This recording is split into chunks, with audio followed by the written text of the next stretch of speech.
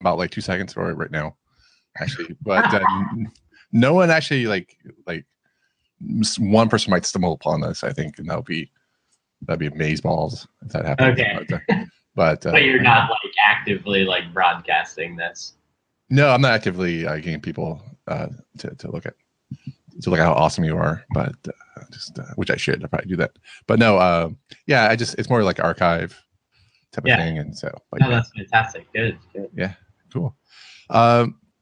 Yeah, I was looking through our archive. And I was just like, I know we had Brad on before. When was the last time we had Brad on? It was like April 19th, 2012. It was, yeah. I remember I was in a little conference room in New York City, like because I was still working at my old job and everything. So it was, yeah, that was a long time ago.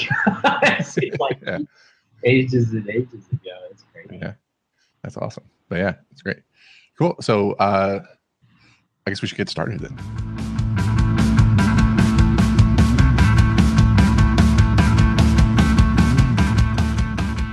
Hello, Spacers. From Austin, Texas, I'm Christopher Schmidt. And on today's show, we talk modular web design with Brad Frost, the web designer who created the mental model of atomic design. He's a sought-after designer, speaker, and consultant about responsive web design. His new book, entitled Atomic Design, explains the concept of modular design as well as positioning it in the workflow for multi-device web developers. The book is out now in print and ebook versions at atomicdesign.bradfrost.com. Before we get started, some things I'd like you to know. Be sure to follow me on Twitter at Teleject, Teleject, where I try to be witty in spite of my many, many typos. CSS DevConf 2017 is in New Orleans this October. Early bird tickets are on sale, or at least they should be, at cssdevconf.com. The Virtual Scalable Vector Graphics SVG conference is taking place on February 15th with Chris Coyier, Sarah Drasner, Amelia Bellamy Rhodes, and many more experts. You can take 20% off registration with the code NonBreakingSpaceShow when you register now at svgsummit.com. Again, that's svgsummit, one word.com. Also, set it, forget it with the Non-Breaking Space Show newsletter. Whenever a new show is ready, it'll be notified in your inbox by signing up at newsletter.nonbreakingspace.tv. As always, you can find the show notes and links discussed in today's episode at nonbreakingspace.tv. If you like the show, please tell others about Non-Breaking Space and where to find it on iTunes. Now, on with the show.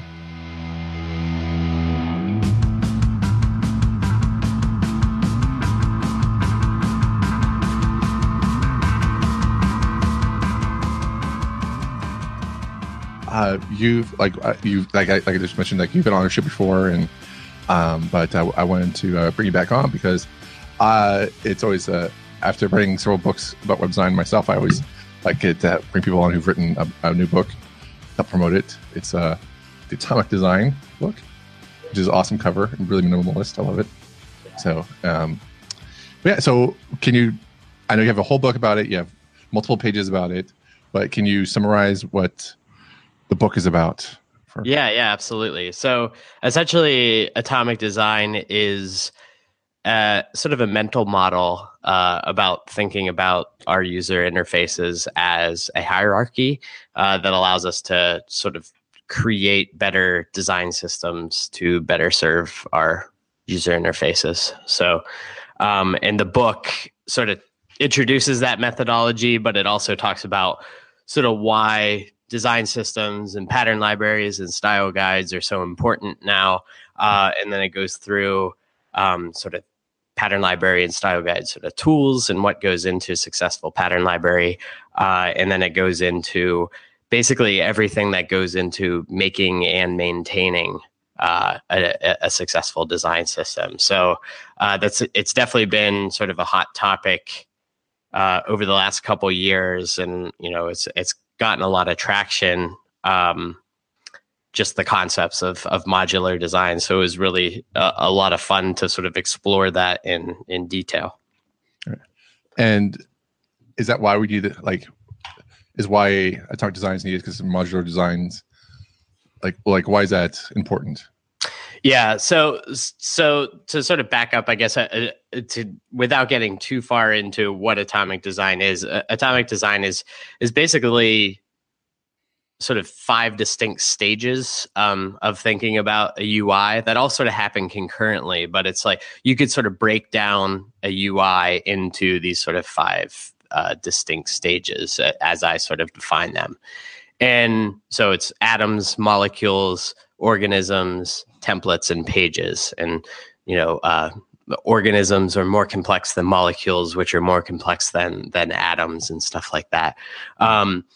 And why that matters, or sort of what led me to sort of start thinking in this way, is that I saw that, people were starting to think about things more in terms of patterns and stuff, and that's fantastic.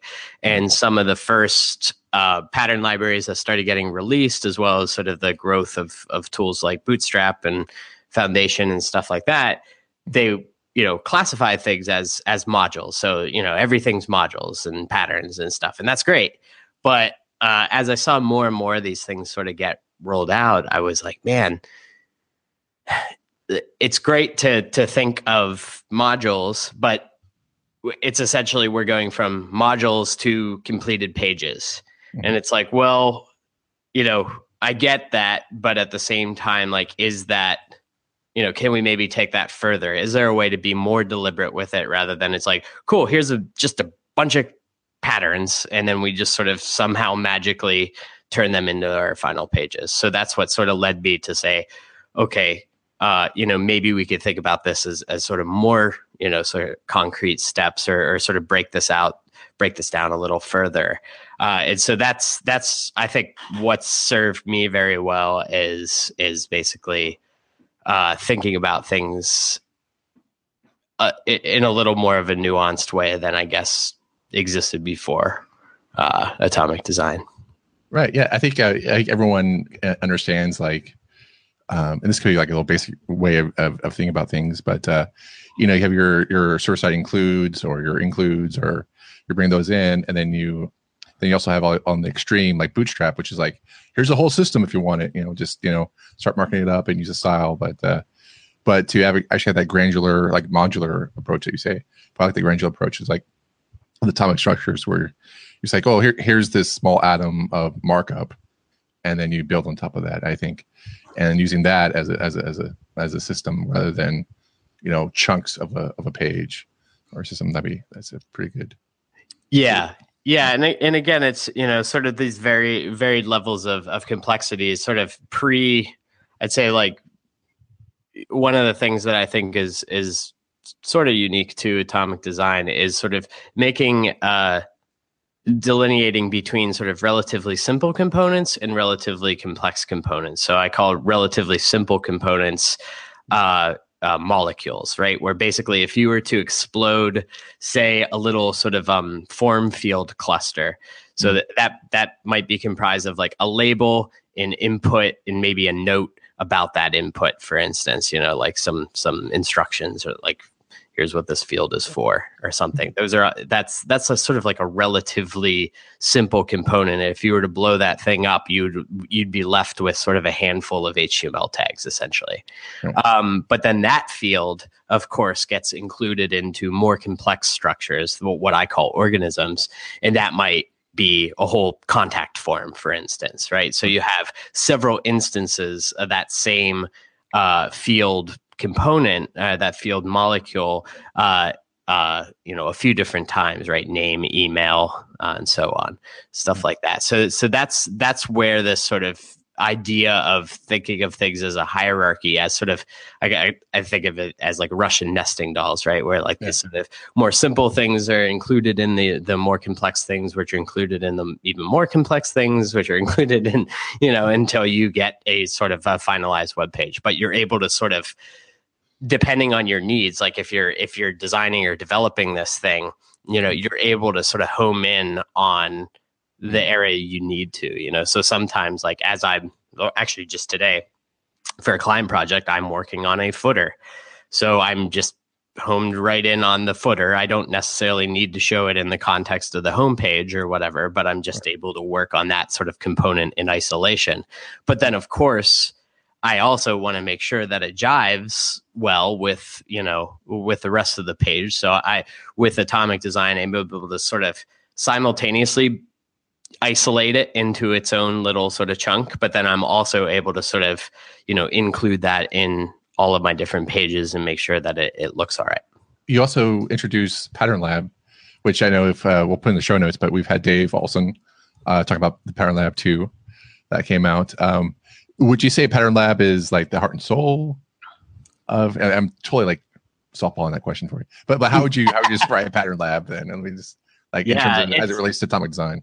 Yeah, it's tough to describe. Actually, I still, after all these years, I actually still find it hard to describe. But basically, Pattern Lab is, so Atomic Design is a mental model, essentially. Mm-hmm. It's just a way of thinking about a UI. And Pattern Lab is a tool to bring that sort of mental model to life that allows me to and now others, I guess, it allows me to work in this way, to include atoms into molecules, into organisms, into templates, and into pages and stuff. So it's a bit of a pattern library tool or style guide tool, but I don't think I think that sort of sells it short, and that's not actually what it does. It's actually where I do all of my development, essentially. Like all of my front end development gets done in Pattern Lab until it comes time to like integrate it with a back end or something. So Pattern Lab is Brian Munzenmeyer that runs the Node version of it. He sort of does a good job, and Dave also is sort of describing it as like a bit of like a laboratory, sort of like a front end, like sort of pattern based like laboratory. It's like a workspace that allows you to create these patterns, swap out data without having to spin up like, a lamp stack or whatever. It's sort of like a lighter weight sort of, way to sort of include patterns within each other, and also sort of swap out like lorem ipsum text with like sort of some representative text. Yeah, and so with Pattern Lab though, like it's not. It's like a starter kit, right? Is one way to think about it. Would that be true? Or like you actually have to bring your own CSS rules to it. It's not like a Bootstrap where you download it and you're like, oh wait, here's all the stuff ready to go. It's actually it's actually just empty. And actually, I think you make that point in the book. Is it's like when you took a screenshot of the opening screen, it's like, yeah, don't worry if it looks too plain.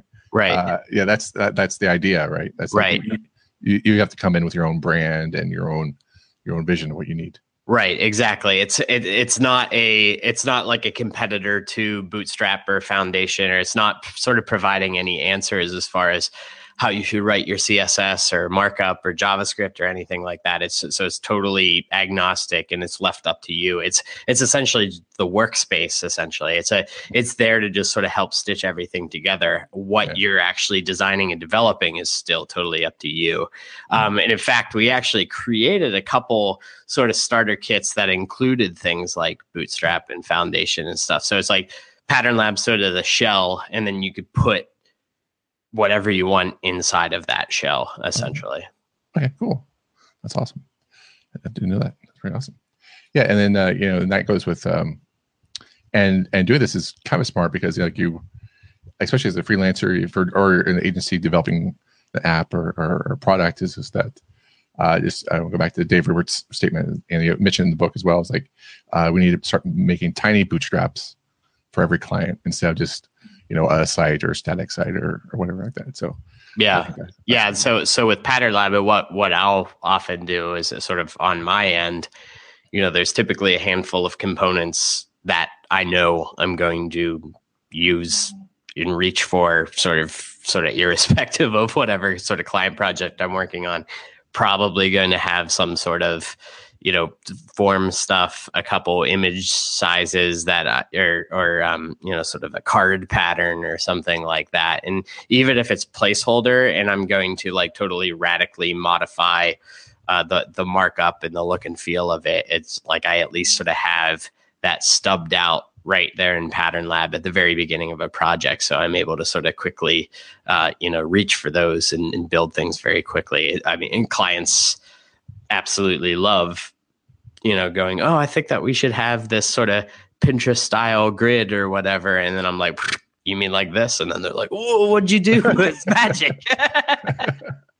Yeah. So that stuff that's obviously a testament to like just pattern-based design and development or whatever. But with a tool like Pattern Lab, where you're able to sort of have, your sort of custom setup, and sort of have that stuff ready to go on deck. That's obviously, a big saving as far as sort of development time and stuff goes. As much as I love marking up card components from scratch, like every time, some people get a lot of joy out of that, and like I get it, and I'm sort of like that, and there's nothing more satisfying than just like writing like an open HTML tag or something. It's like, oh yeah, like I could handcraft this website. But once you create your umpteenth card, you're like, okay, like maybe I don't need to reinvent the wheel this time. Yeah, exactly. I understand that. Yeah, because especially if you're on the same project over and over again, you don't want to go. And that's one of the things you also mentioned, like, is you get that human error. I don't think you mentioned as a human error per se, but like you do UI asset collection or audit, a UI audit, I think that's what you call it. And then you actually like you go to a website and actually, here's all your search form buttons, and this is what they all look like.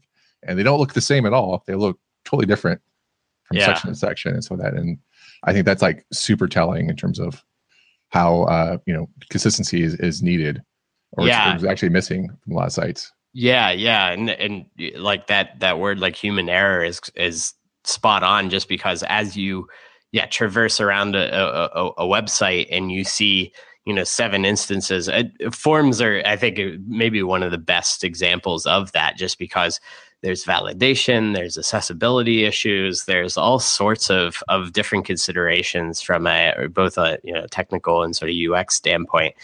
And if you can get those things right and codify them as patterns and then just reuse those patterns, you get that stuff for free, right? You reduce that if you have 17 forms, you don't have to make sure that you're worrying about that those same issues across 17 different forms. You sort of take care of it at the pattern level, and then anywhere those patterns are utilized, you get those gains for free. So that's huge, and that especially in like large enterprises and people, organizations where like compliance and stuff like that really matters. That makes it a really easy sell about like why this stuff matters so much. Yeah, and one thing I do want to talk to you about, and that I found very interesting, just from what I've seen, like we do conferences, a lot of them actually per year, is that and we usually get this kind of pinpoint problem, is that people will say like, I love this XYZ, but it's gonna be hard to convince my boss or get it adopted or whatever. But one of the things you have in your chapter, you don't call it people. I forget what the name of the chapter is, but it's about dealing with people.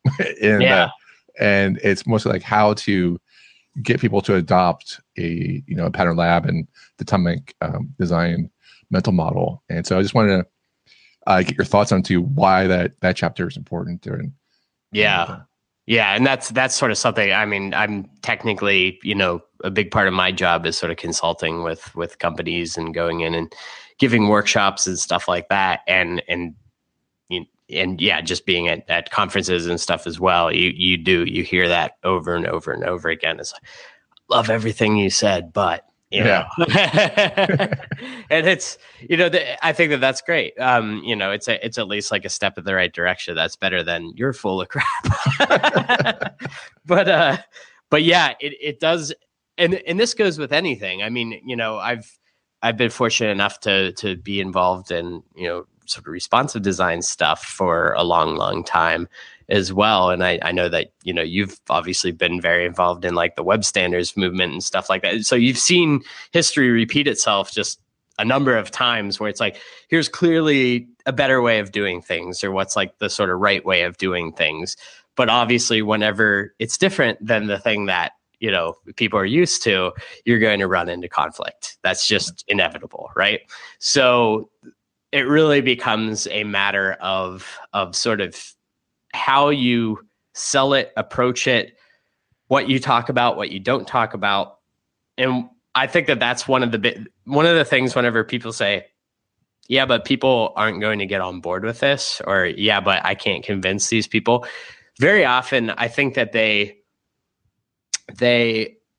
assume that they have to go to their boss and say, hey, for this project, I would like to do X, and do I have permission to do this? By the way, this is going to involve, changing things up a bit, rocking the boat a little bit. This sort of breaks our existing sort of workflow or whatever.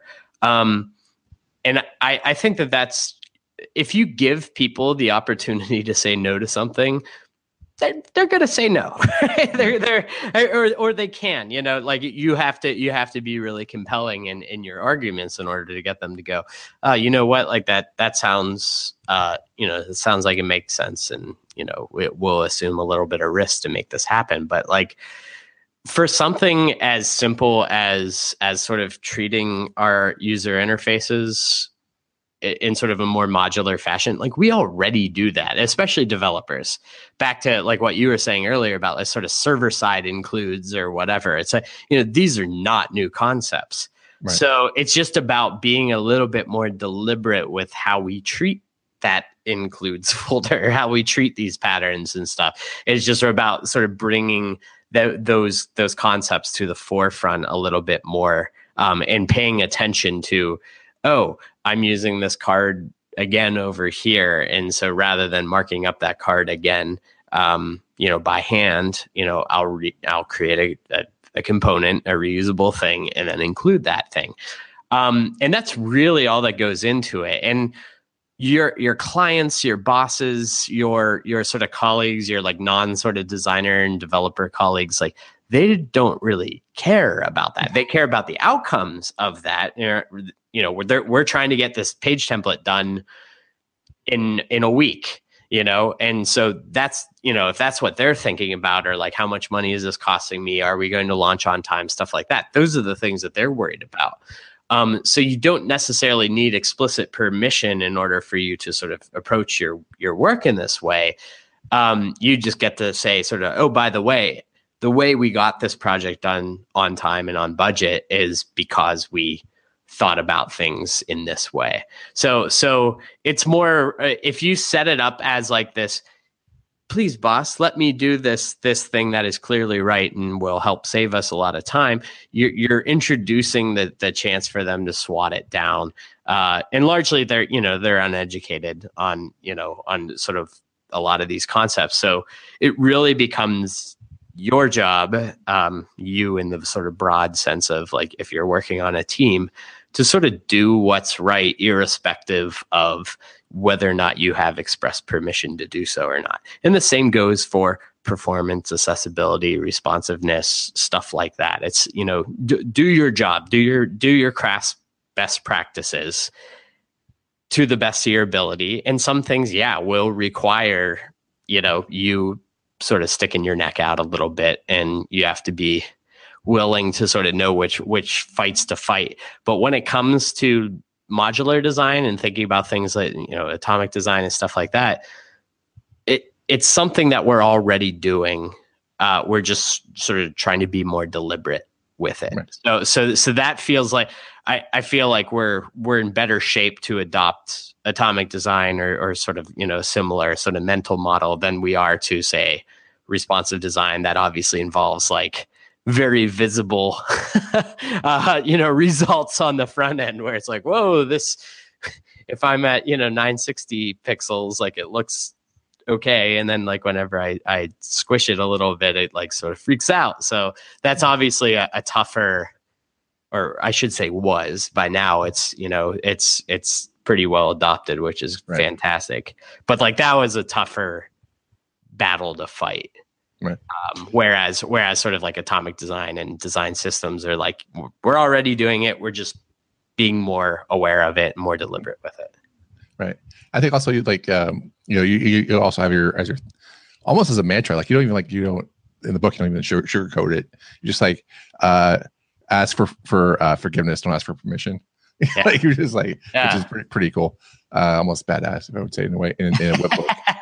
I've never come across someone that has gotten fired for for doing their crafts best practices.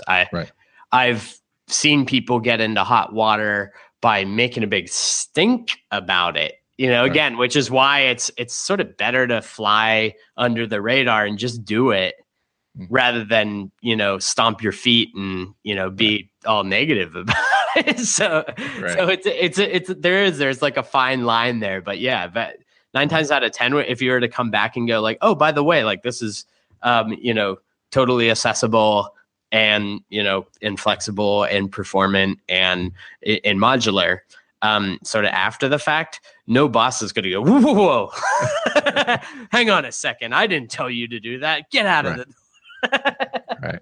Yeah. And then also I feel like people, would you say like they don't need to go vertical to get approval? They can also just go sideways and I guess play a little bit of politics, but it doesn't seem like that much of politics. If you talk to your colleagues about work and say like, hey, what if we, we take a look at this pattern lab and this atomic design and see how that goes and get their buy-in.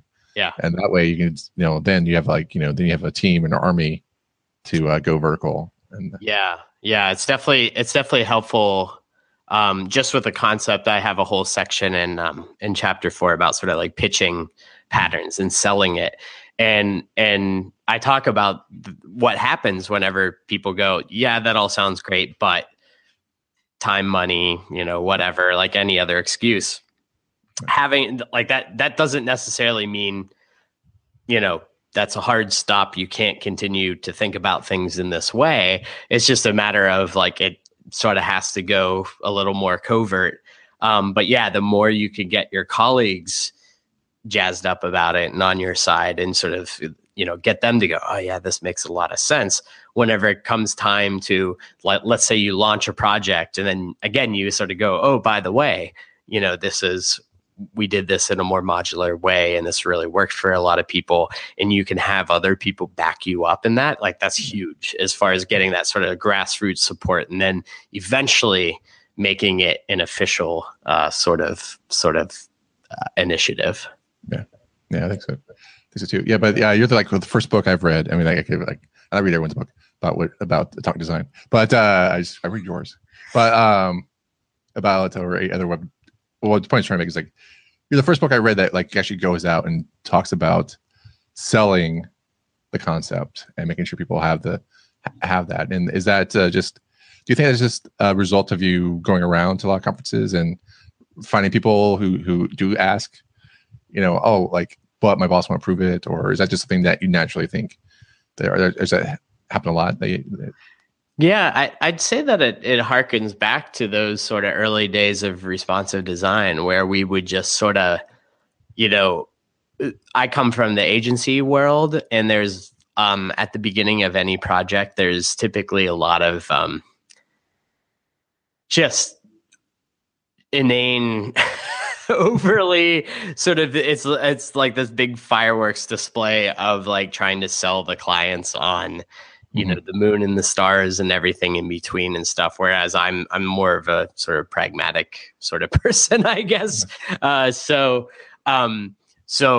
rather than putting together some really expensive slide deck with a bunch of sort of mock-ups and sort of things like that, what I would do in the early days of responsive design is just one of the projects I did was Tiffany and Company, so the jewelry company, and they had their existing desktop site, and so what I did is I spent sort of a half a day taking one of their product detail pages for like a ring or something and making that responsive. And then we went into their office with a duffel bag full of devices. And then we had 2 tabs open. We just like laid them out on the conference room table. And, we had their existing sort of desktop site in one tab and then my little sort of prototype in the other tab. And we had all their, C-level people in there and their vice presidents and stuff. And we were just like, okay, like here's what this responsive design thing is. So I, squish it on the browser, but then I'm like, knock yourself out. And so they all, picked it up and were able to sort of see it's night and day. Yeah.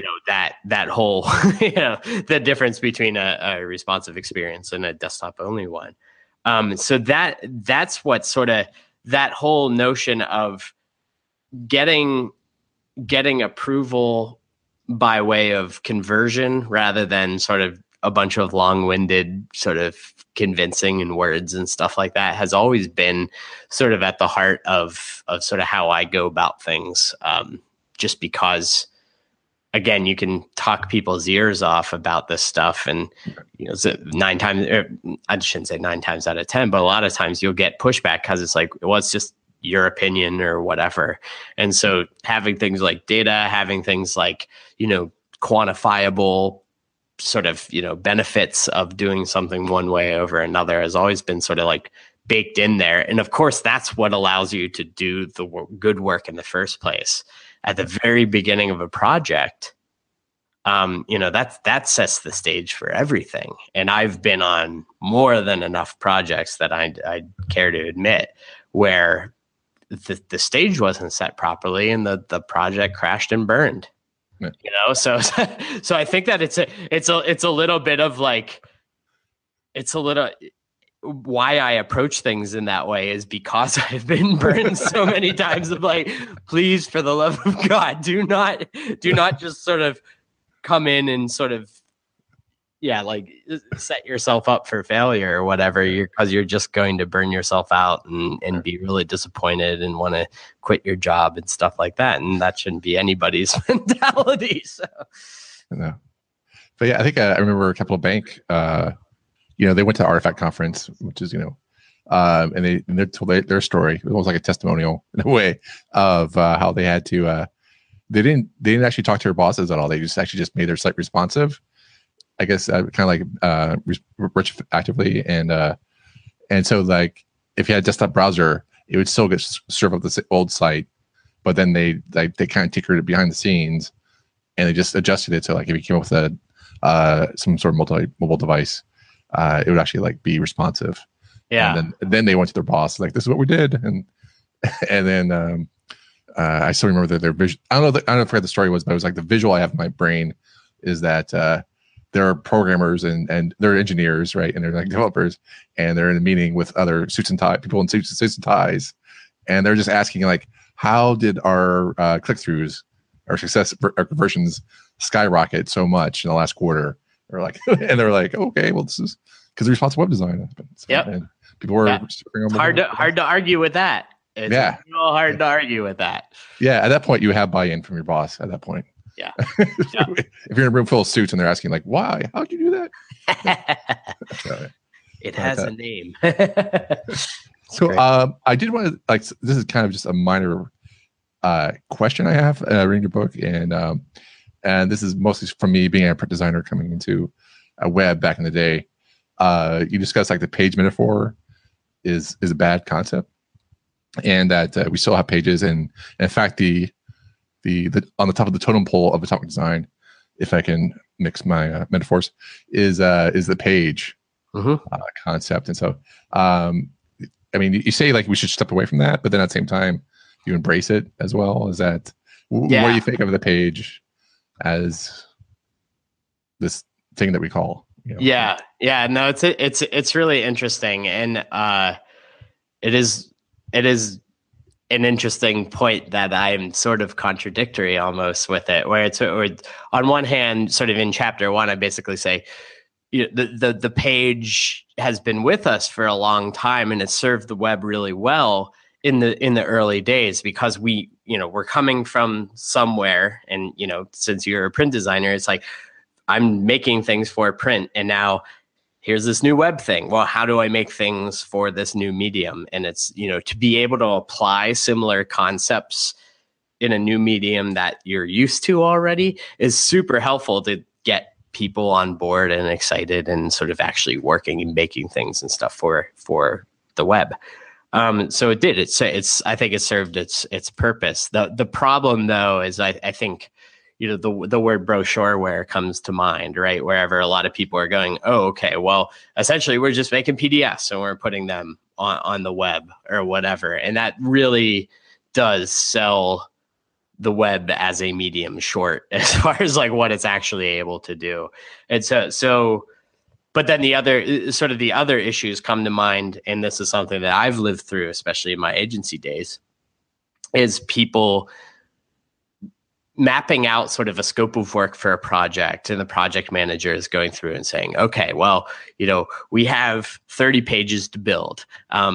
Brad, how long does one page take to make? And, we'll multiply that by 30. And it's like, well, it sort of doesn't work that way, because, once you have a header, once you have a footer, once you have that card pattern, once you have that whatever, the sort of level of effort to create each subsequent page becomes less and less and less.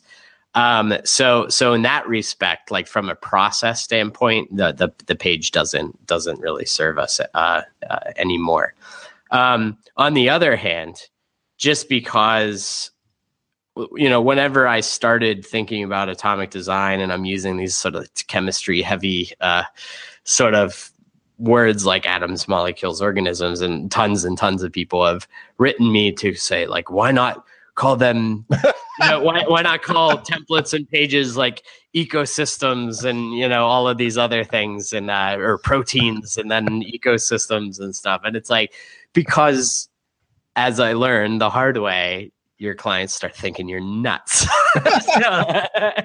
So eventually you sort of have to get into language that, makes sense for like the actual thing. And, whether we like it or not, you turn off your internet connection and go to a web page in Chrome or whatever, and it says, this web page failed to load or whatever. So it's like, it's for better, for worse, it's very much still a part of the language of the web.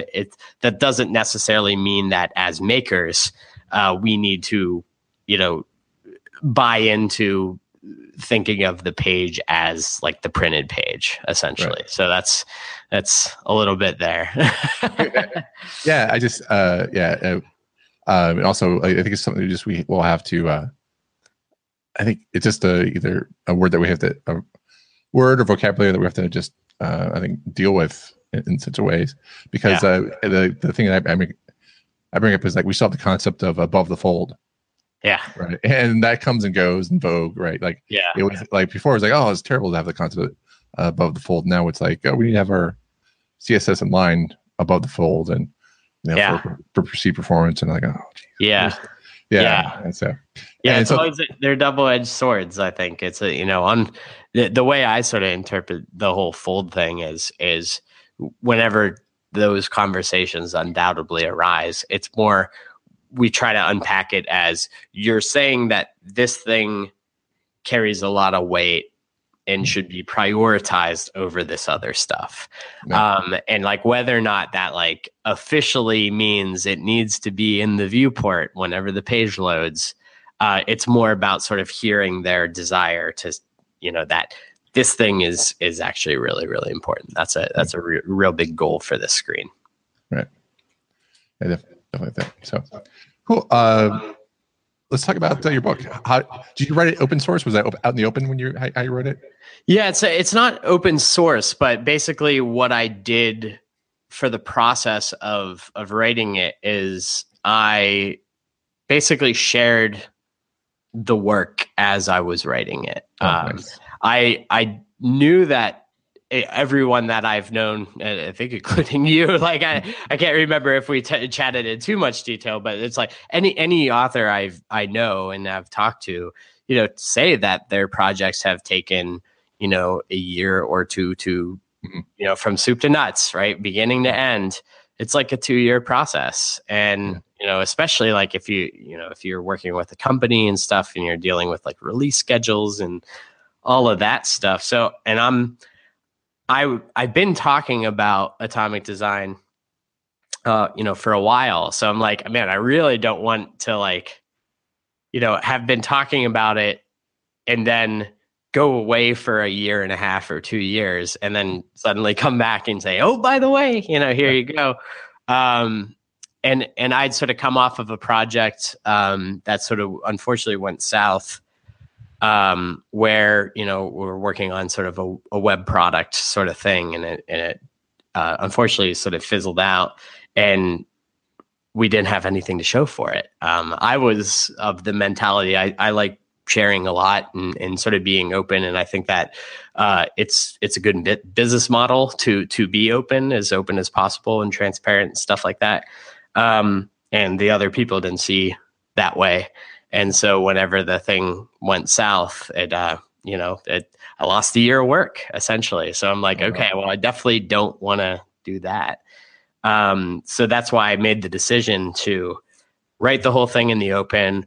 I set it up so that people can pre-order the eventual ebook from day one of the project. And so that was pretty crazy just because, from day one of me writing the first word of the book, I already had people committed to me finishing the project. So from an accountability standpoint, it was a tremendous motivator because it was like, I can't just go, this is too hard. Never mind. I'm just going to back out of this. So it was, whenever you have a bunch of people counting on you to finish it, it really puts that, in the front of your mind all the time. So, so I'm really glad I did it that way though. So it was a bit like, it's like Kickstarter without Kickstarter, essentially. Right. I just sort of like set up a Shopify store, and I just published it to a GitHub repo, and I use Deploybot, the sort of automatic sort of deployment service to sort of send it to my server. So every time I would commit, it would bounce over to my site, and and then as I would write, some days I'd have make better progress than others. And if I wrote a big sort of substantial chunk, I would, share it, tweet it and whatever. The same way it's like writing a blog post or whatever. It's like, oh, hey, I wrote some stuff. Did you find people correcting or any suggestions? Oh my God. Yeah. It was awesome. It was this one morning I woke up and I had this guy in Japan. So I woke up to just a flood of emails that were all of these like pull requests or whatever. And I'm like, here we go. Somebody's just being a jerk and, is getting nitpicky. But then I actually went into each one. I'm like, yeah, he's right about that. Yeah, he's right about that. Oh, right nice. About that.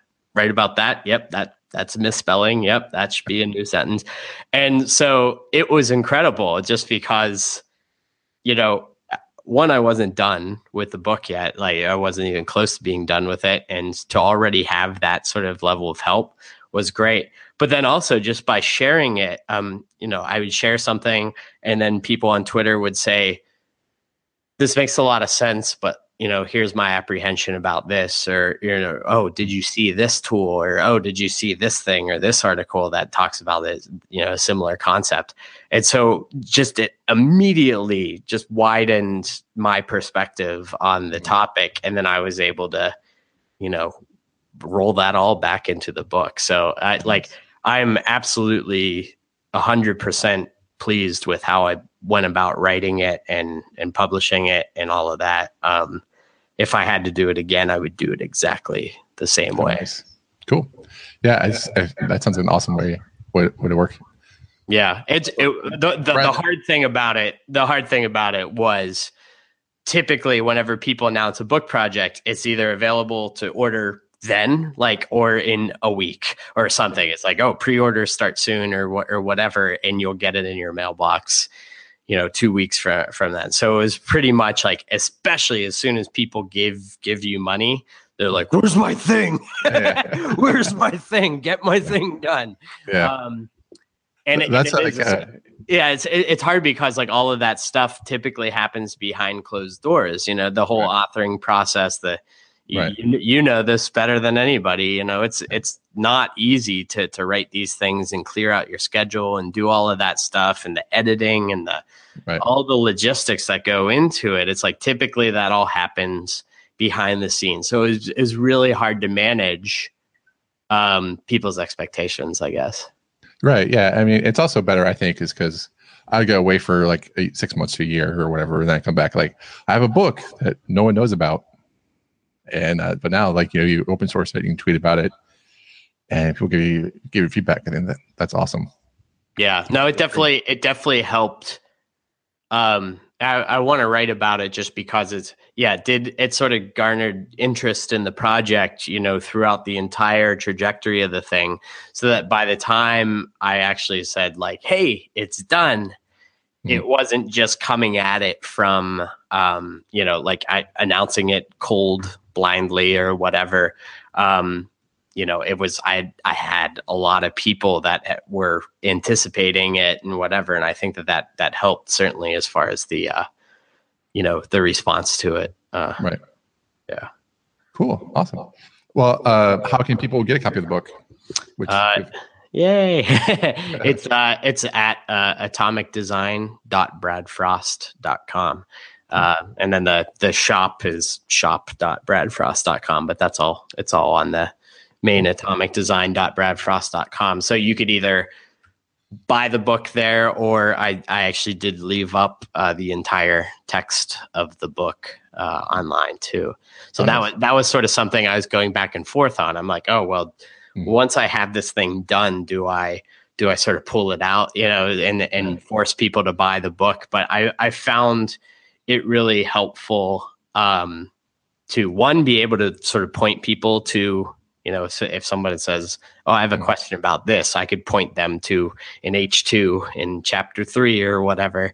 It's like, here's this section that addresses exactly that. So that's been a huge help for me, rather than going, well, first thing, you got to buy the book, then you got to get it shipped to you, then you got to open up to page 47. Right. So that's been really helpful.